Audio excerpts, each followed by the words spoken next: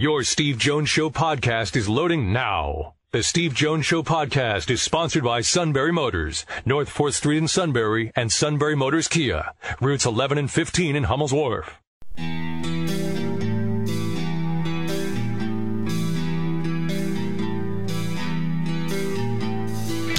Sports talk where your voice counts. This is the Steve Jones Show on News Radio 1070 WKOK. Now from the Sunbury Motors Studio, here's Steve Jones. Sunbury Motors Studio is mobile today in Raleigh, North Carolina, as you just heard on Inside Penn State Athletics. Penn State in the Big Ten ACC Challenge tonight with the tip-off set for 7:15. We'll still be on at 6:30 this evening on the network, although I think it's 7 o'clock for us tonight because we have the Magic Radio in Santa this evening, correct? Yep, you get to follow the big guy at 7. No pressure.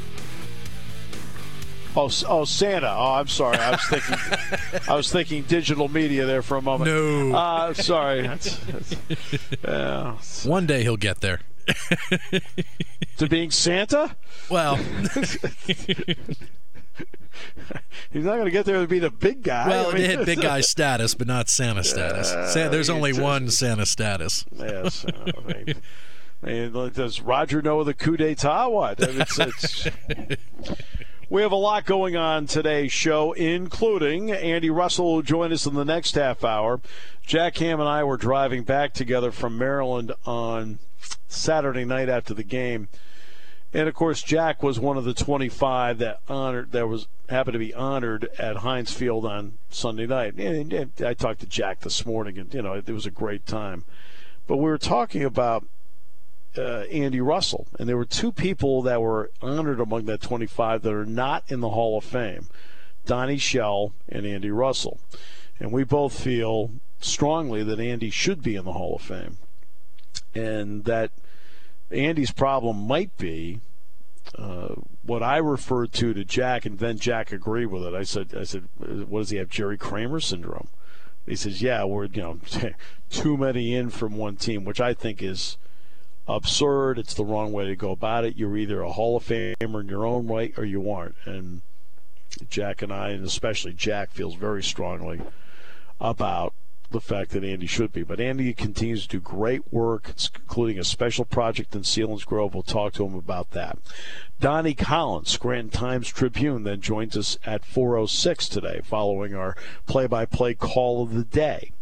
And then in the final half hour, the guy that really opened the door on the story of Joe Moorhead going to Mississippi State, Brett McMurphy, is going to join us on the show. It turned out that you were getting a hold of Brett McMurphy for other reasons, college football playoff, and as you're doing this, hey, how about this? That was too crazy last night. Yeah, it was right around 9:30. He put out a really great story with the score, and he pretty much mapped out his predictions for the college football playoff and which bowl was going to feature these two teams. He pretty much had the whole postseason of college football mapped out, and I think, that will make for some great conversation. And I'm getting ready to hit send in the email, and I go back into Twitter last night, and lo and behold, he's the first one to give the scoop about Joe Moorhead hitting the highway and going south after 2 great seasons with Penn State.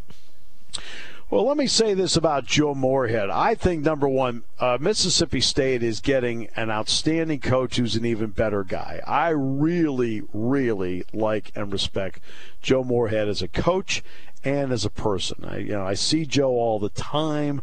We go to the same church. I see his family there, and he is he's a first-class guy, and he's a terrific coach with a really great feel for the game. I hope he does really, really well at Mississippi State. He knows what it's like to coach as an offensive coordinator in a really, really tough division. He is now going to another really, really tough division that includes Auburn and Alabama. But Dan Mullen also did not leave the cupboard bare. Mississippi State is a good program, solid program. And it's interesting that Dan Mullen left that program to go take the job at Florida. Puts him in the Eastern Division, which might give him an easier path to get to the championship game, and Dan Mullen knows it because, of course, he was the OC at Florida under Urban Meyer before taking the Mississippi State job, where he did a great job. I think Joe Moorhead will do very well at Mississippi State. Now let's take it to Penn State.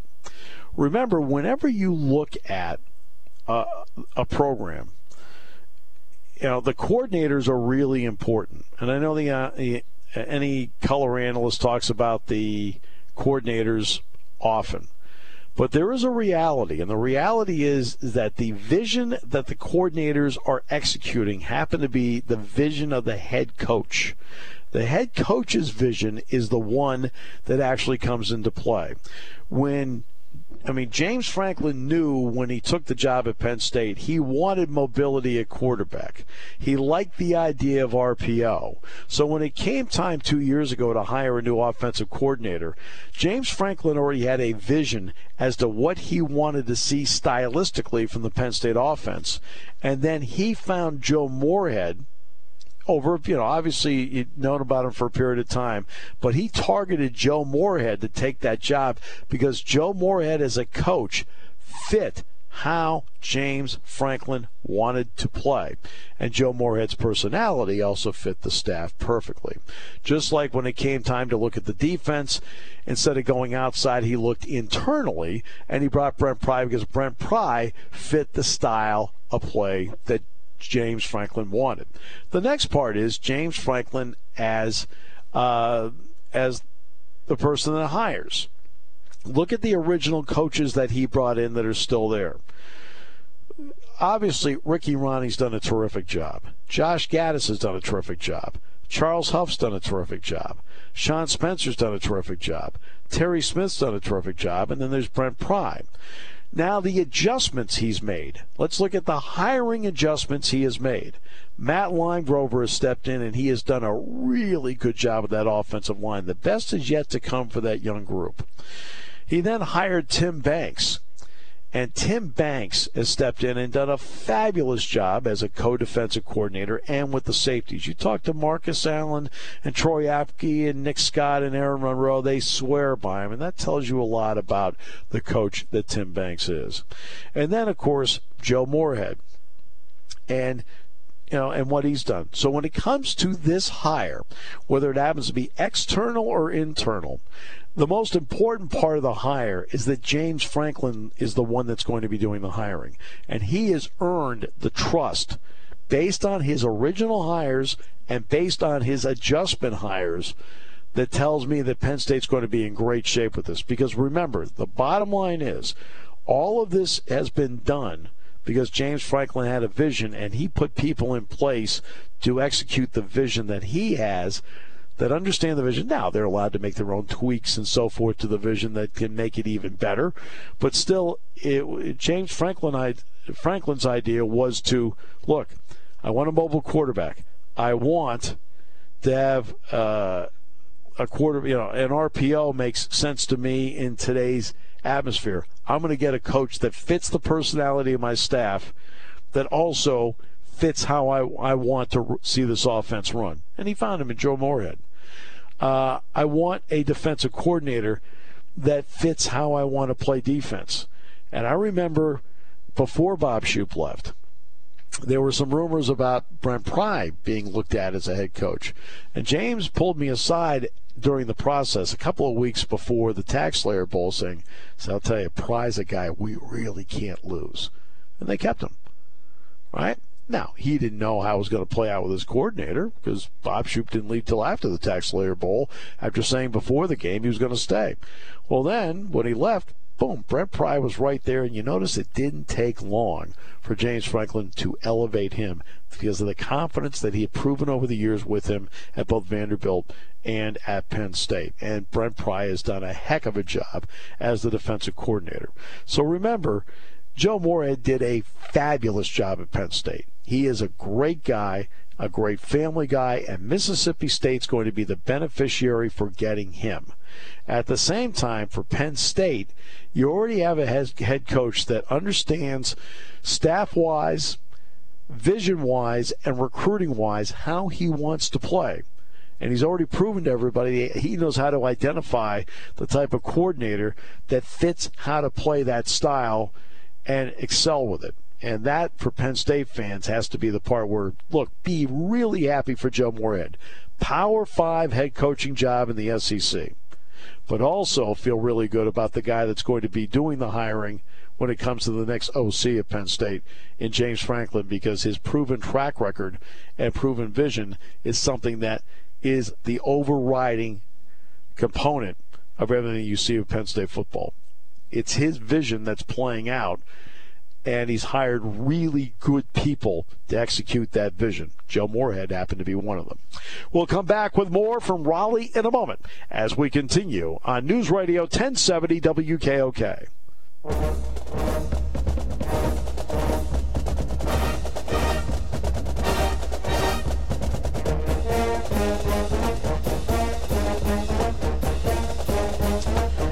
Great to have you with us. Happy for Joe Moorhead. Very happy. And you saw the statement, the classy statement put out by James Franklin about Joe Moorhead getting a job. Look, when you're a really, really good program, you're going to get other schools looking at your coaches. Like, for example, who's the head coach at Georgia?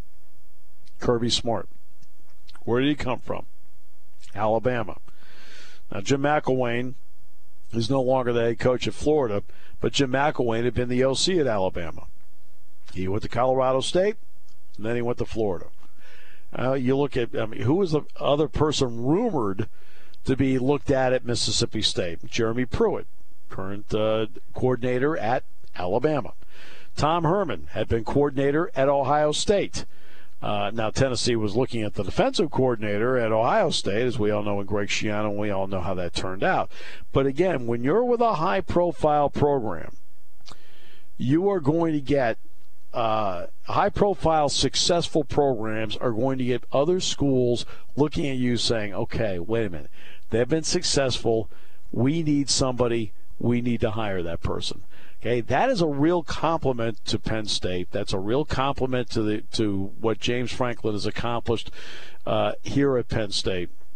And the fact that won 19 of 22 games, you've got people looking at, quote, Penn State's people saying, there's somebody in that staff I think they can make a real difference, quote, for us. And so they go after him. Okay? It's the mediocre programs where you sit back and go, hey. Now let's play out a couple of other ones. Herm Edwards and Arizona State. Really? What's the goal with that one? He's 63 now. The only time he ever coached in college was 2 years at San Jose State in the late 80s. He hasn't recruited in forever. Now, his ability to go in and be a big name and his ability to win the press conference is unquestioned. He will go in there as a big name, and people go, wow, we got Herm Edwards. And he'll go in there, and we know how he handles himself on the air, and we know how he handles himself at a press conference. He'll wow everybody in the room. The question is, can he get the job done as a head coach at a college level? And I don't know if he can. You have to be able to recruit. You have to have the ability to close the deal as the recruiter. Is Herm Edwards enough to do that? I don't know. Then there's Tennessee. Mike Gundy. I really respect the fact that Mike Gundy looked around and said, you know what? The grass isn't always greener someplace else. I give him credit for that. Now they're looking at Jeff Brom at Purdue. He's been at Purdue 1 year. One. Really? 1 year? And now you want to get out? One area whenever I have been asked by selection committee people, all right, in the last two football searches where they privately got a hold of me and they wanted to know what I thought, I always brought up one point that I thought was an overriding point. Because, look, you're going after quality people anyway. So we can quibble back and forth as to who's a better coach and so forth. But I always pointed out that, to me, a tiebreaker always was, I want someone who takes the Penn State job, who thinks that the Penn State job is the job. And I say that from personal experience. I want somebody who takes the Penn State job to feel like the Penn State job is the job. And the reason I say that from personal experience is this. Doing the play-by-play of Penn State football, and, of course, basketball here tonight, I consider in my own life, in my own standard, as the job. It's not, sure there are jobs at ESPN. I've done some BTN work and so forth, and CBS and NBC. But I wouldn't trade that, even though it would be more money, for this job, because this is the job I consider, from my standard, to be the job.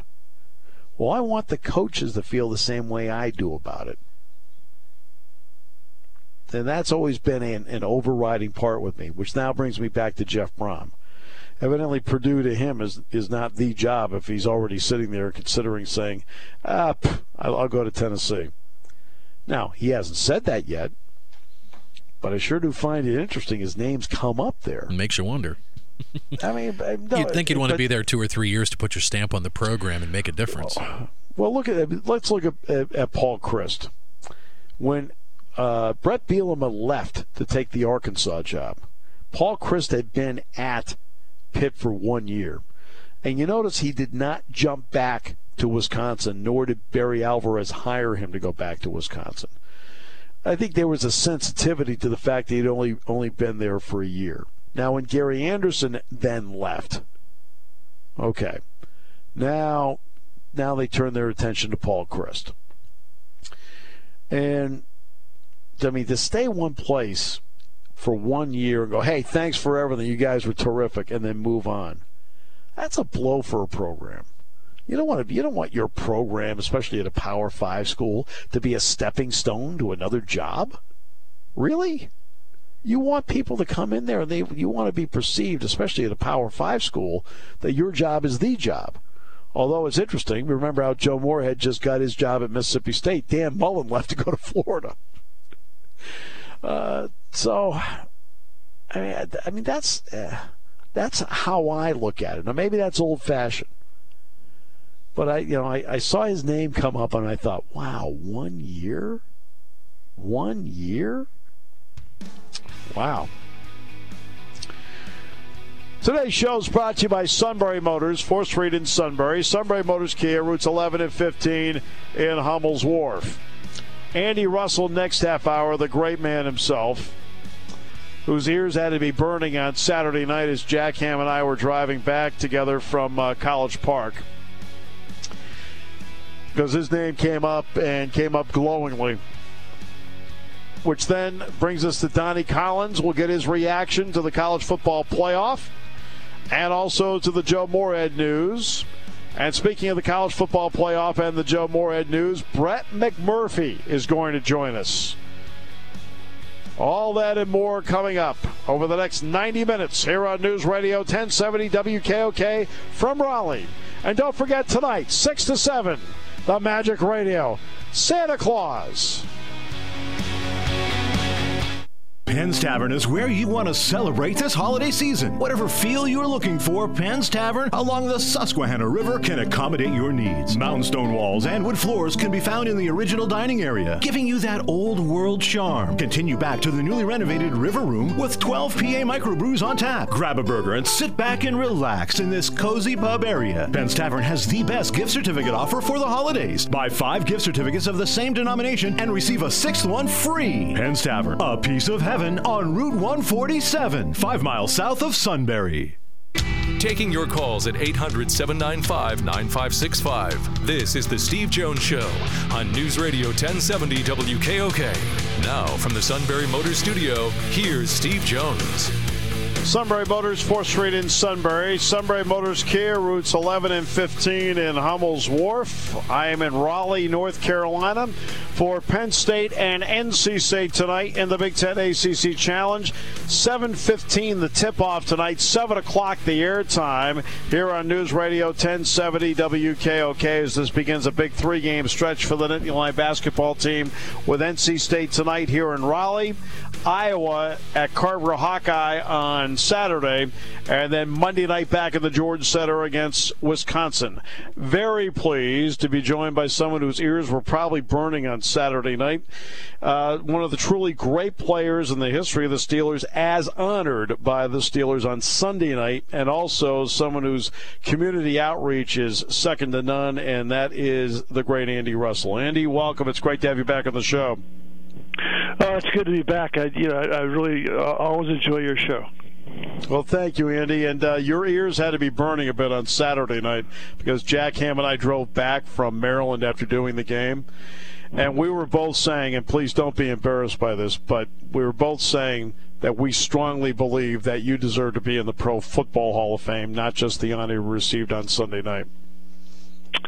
Well, as I've said in the past, I'm not going to hold my breath on that issue. I know.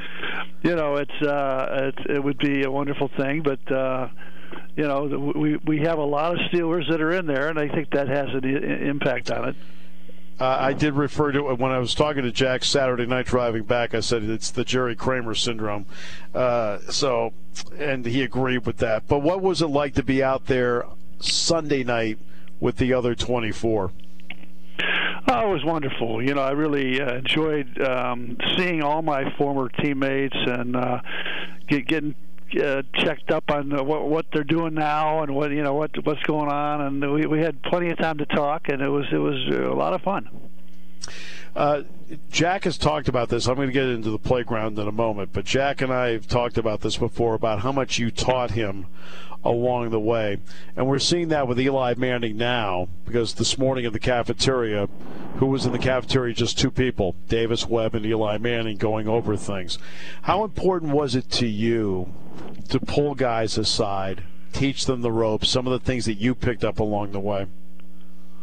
I felt it was very important. I had an interesting experience. I went to Germany as a second lieutenant and on 1964 and 65.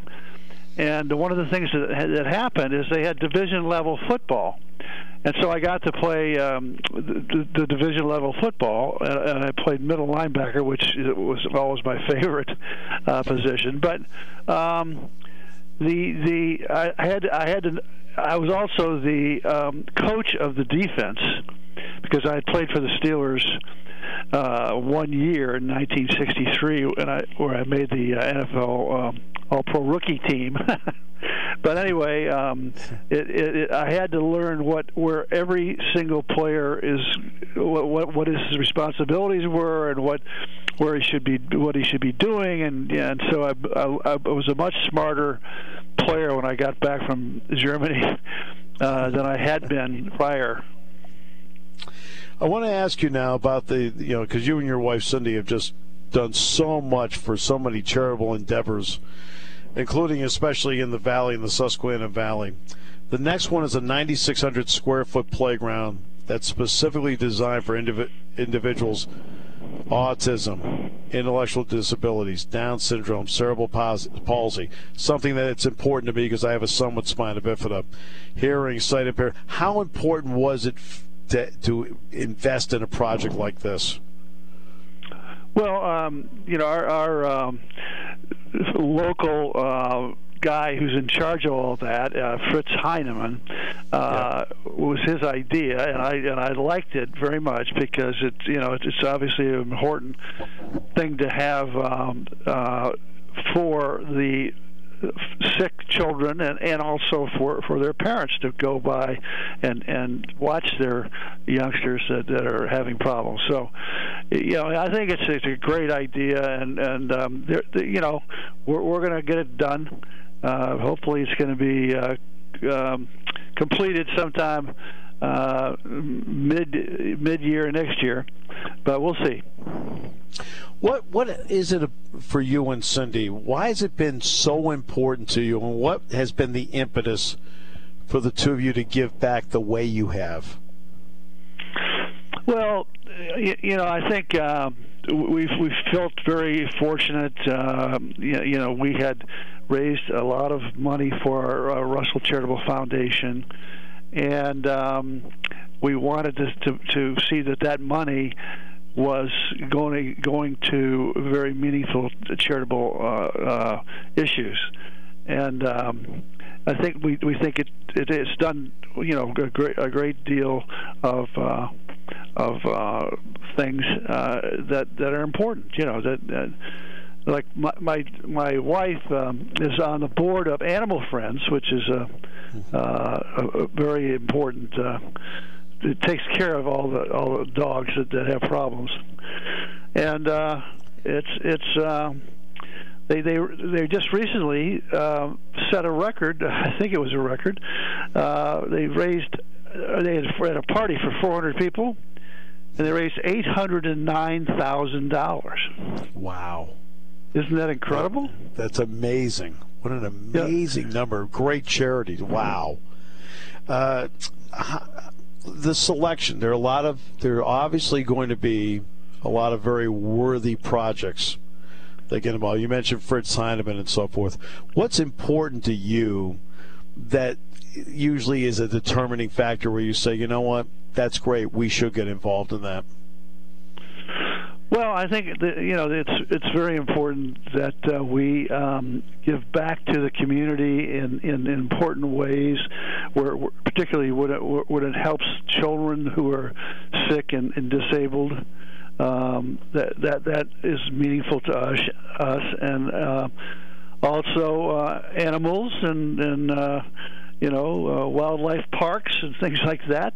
So we have a lot of interest in important things like that. Well, I want to go back just very quickly to Sunday night. In swapping stories, were there a few lies that were told along the way? Well, it was a lot of fun. I can tell you that. Of course, you were spending some time with Jack Ham, and I've always said that Jack Ham was the best linebacker I ever saw play. On film, he was just a genius on film, and also a greatly talented player. But we all got together and had fun. Sometimes making fun of each other. And it was just a really fun event, and the Steelers created something with a Hall of Honor, not the Hall of Fame, but the Hall of Honor, and that's I feel very lucky to have gotten into that. How gratifying has it been? And we all know the Rooneys have run this like a family forever. How important has it been for you when you look back on everything, that you were on the ground floor of something special in a family atmosphere that does continue today? Because you and I both know how the pro sports world is today compared to what it was like years ago. Oh yeah, it was dramatically different back in the 60s, and we struggled to win games, and the chief, who was Mr. Rooney Sr., who had founded the Steeler team, was always there. He'd be out. It'd be raining, it'd be snowing, he'd be out and watching us practice. And he always was patting us on the back and approving, trying to improve ourselves. And I remember I was the only player who could negotiate his contract with the chief, because I was the captain, and so they made that possible. And I remember one time going in and I just tried to negotiate my own contract, and I said, "Well, Mr. Rooney, do you think I deserve to go to the Pro Bowl?" And he said, "Absolutely. You should have gone the year before." I said, "Well, why is it that then that the other linebackers, Sam Huff and guys like that, why is it they make 3 times what I'm making?" and he looked at me and he said, "Well, Andy, I can't be held responsible for the stupidity of the other owners." Oh, my goodness. Andy, congratulations on a great honor that you richly deserve. But also on behalf of the community, thanks so much for how you and Cindy and your family continue to give back with this 9,600-square-foot playground that's going to do so much for so many individuals. We thank you for that very much and for the time you gave us today. Well, hey, I always enjoy it. I love being on your show. Thanks. Andy Russell, one of the true greats in the history of the Steelers, But then you look what he's done since the Steelers. The great man, along with his wife, continue to give back and give back and give back. We'll come back with more from Raleigh in a moment. Still to come, Donnie Collins next half hour. Final half hour, Brett McMurphy. As we continue on News Radio 1070 WKOK, brought to you by Sunbury Motors.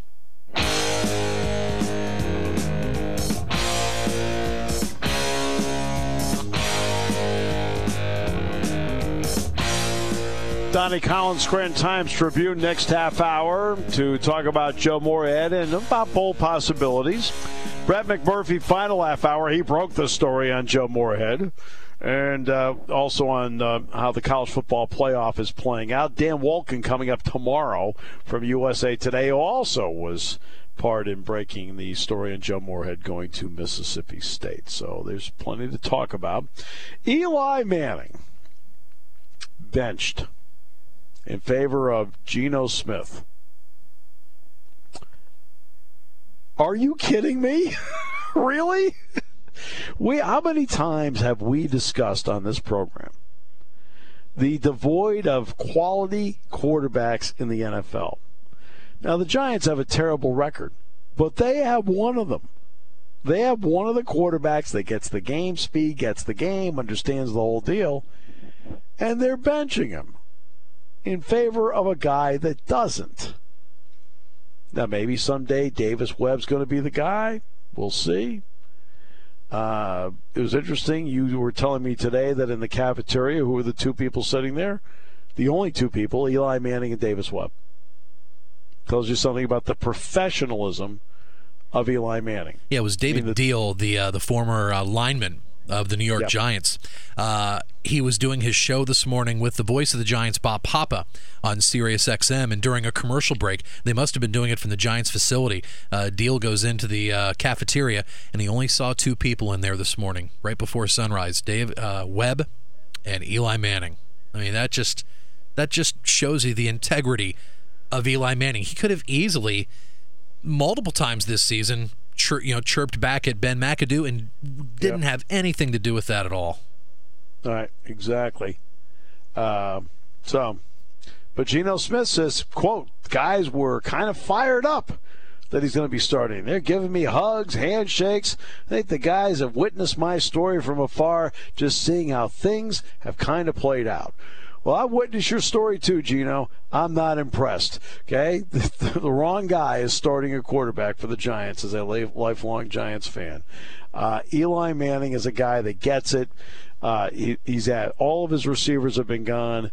No running game. Problem at left tackle. And you know what? You continue to build around the Eli Mannings. Right? You don't.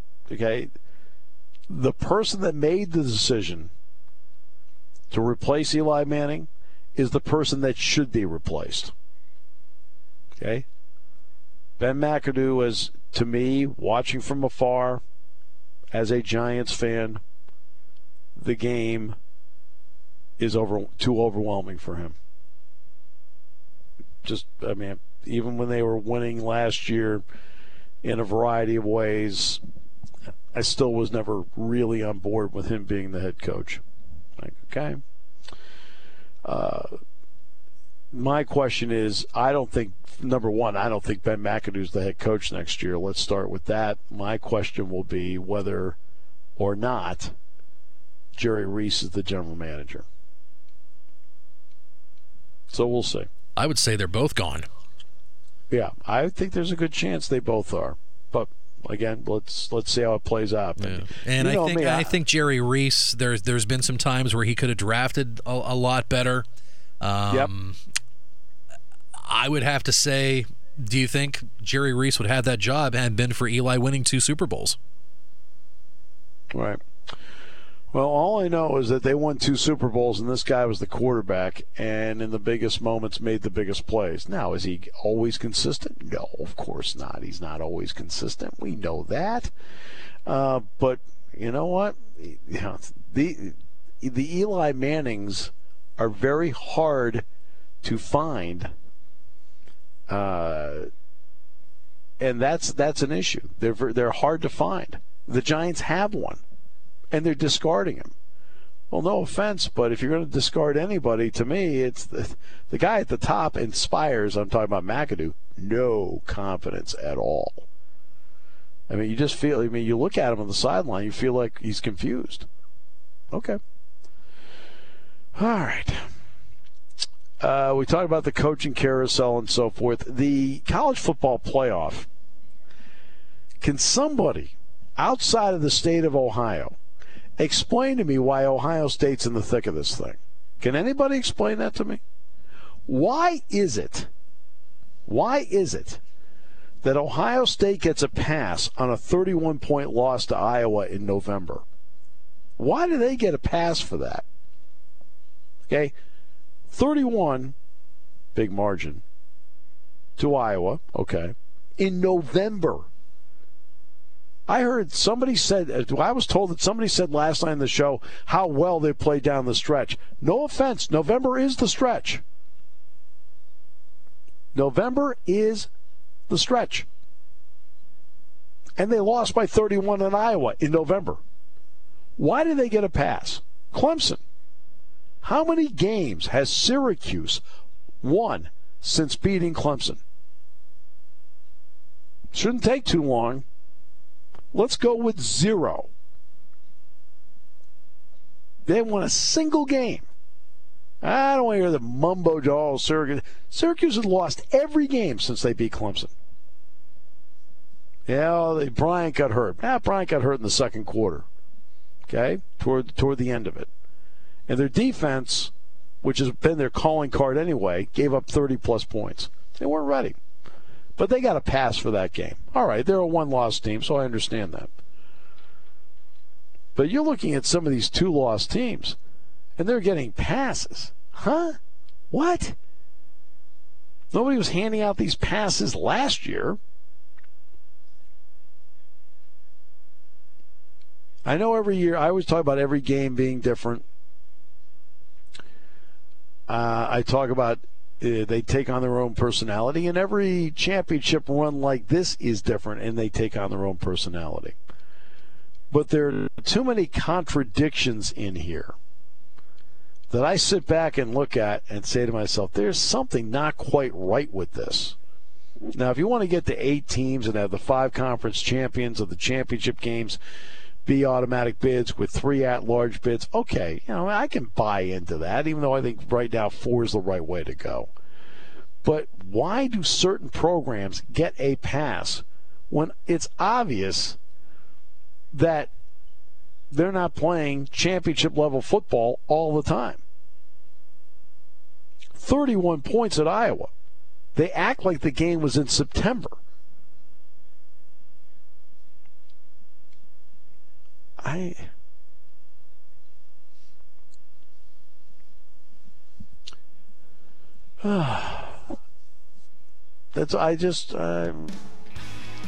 don't know about you, but I look at stuff like that and I say, you know what, there's something not quite right with that. Now, in my opinion, say Ohio State beats Wisconsin and say everything holds form. Say Auburn wins over Georgia, say Clemson wins over Miami, and say that Oklahoma beats TCU. The 3 favorites win. I think Alabama's the one that goes to 4. Even though, as you know, I've talked about the 13th metric point. Why do you have to put your backside on the line for a 13th time while the other school doesn't? Well, guess what? We saw last year they made that work conveniently for themselves to keep Penn State out of it. Even though Penn State was the better team last year than Ohio State. And they were, believe me.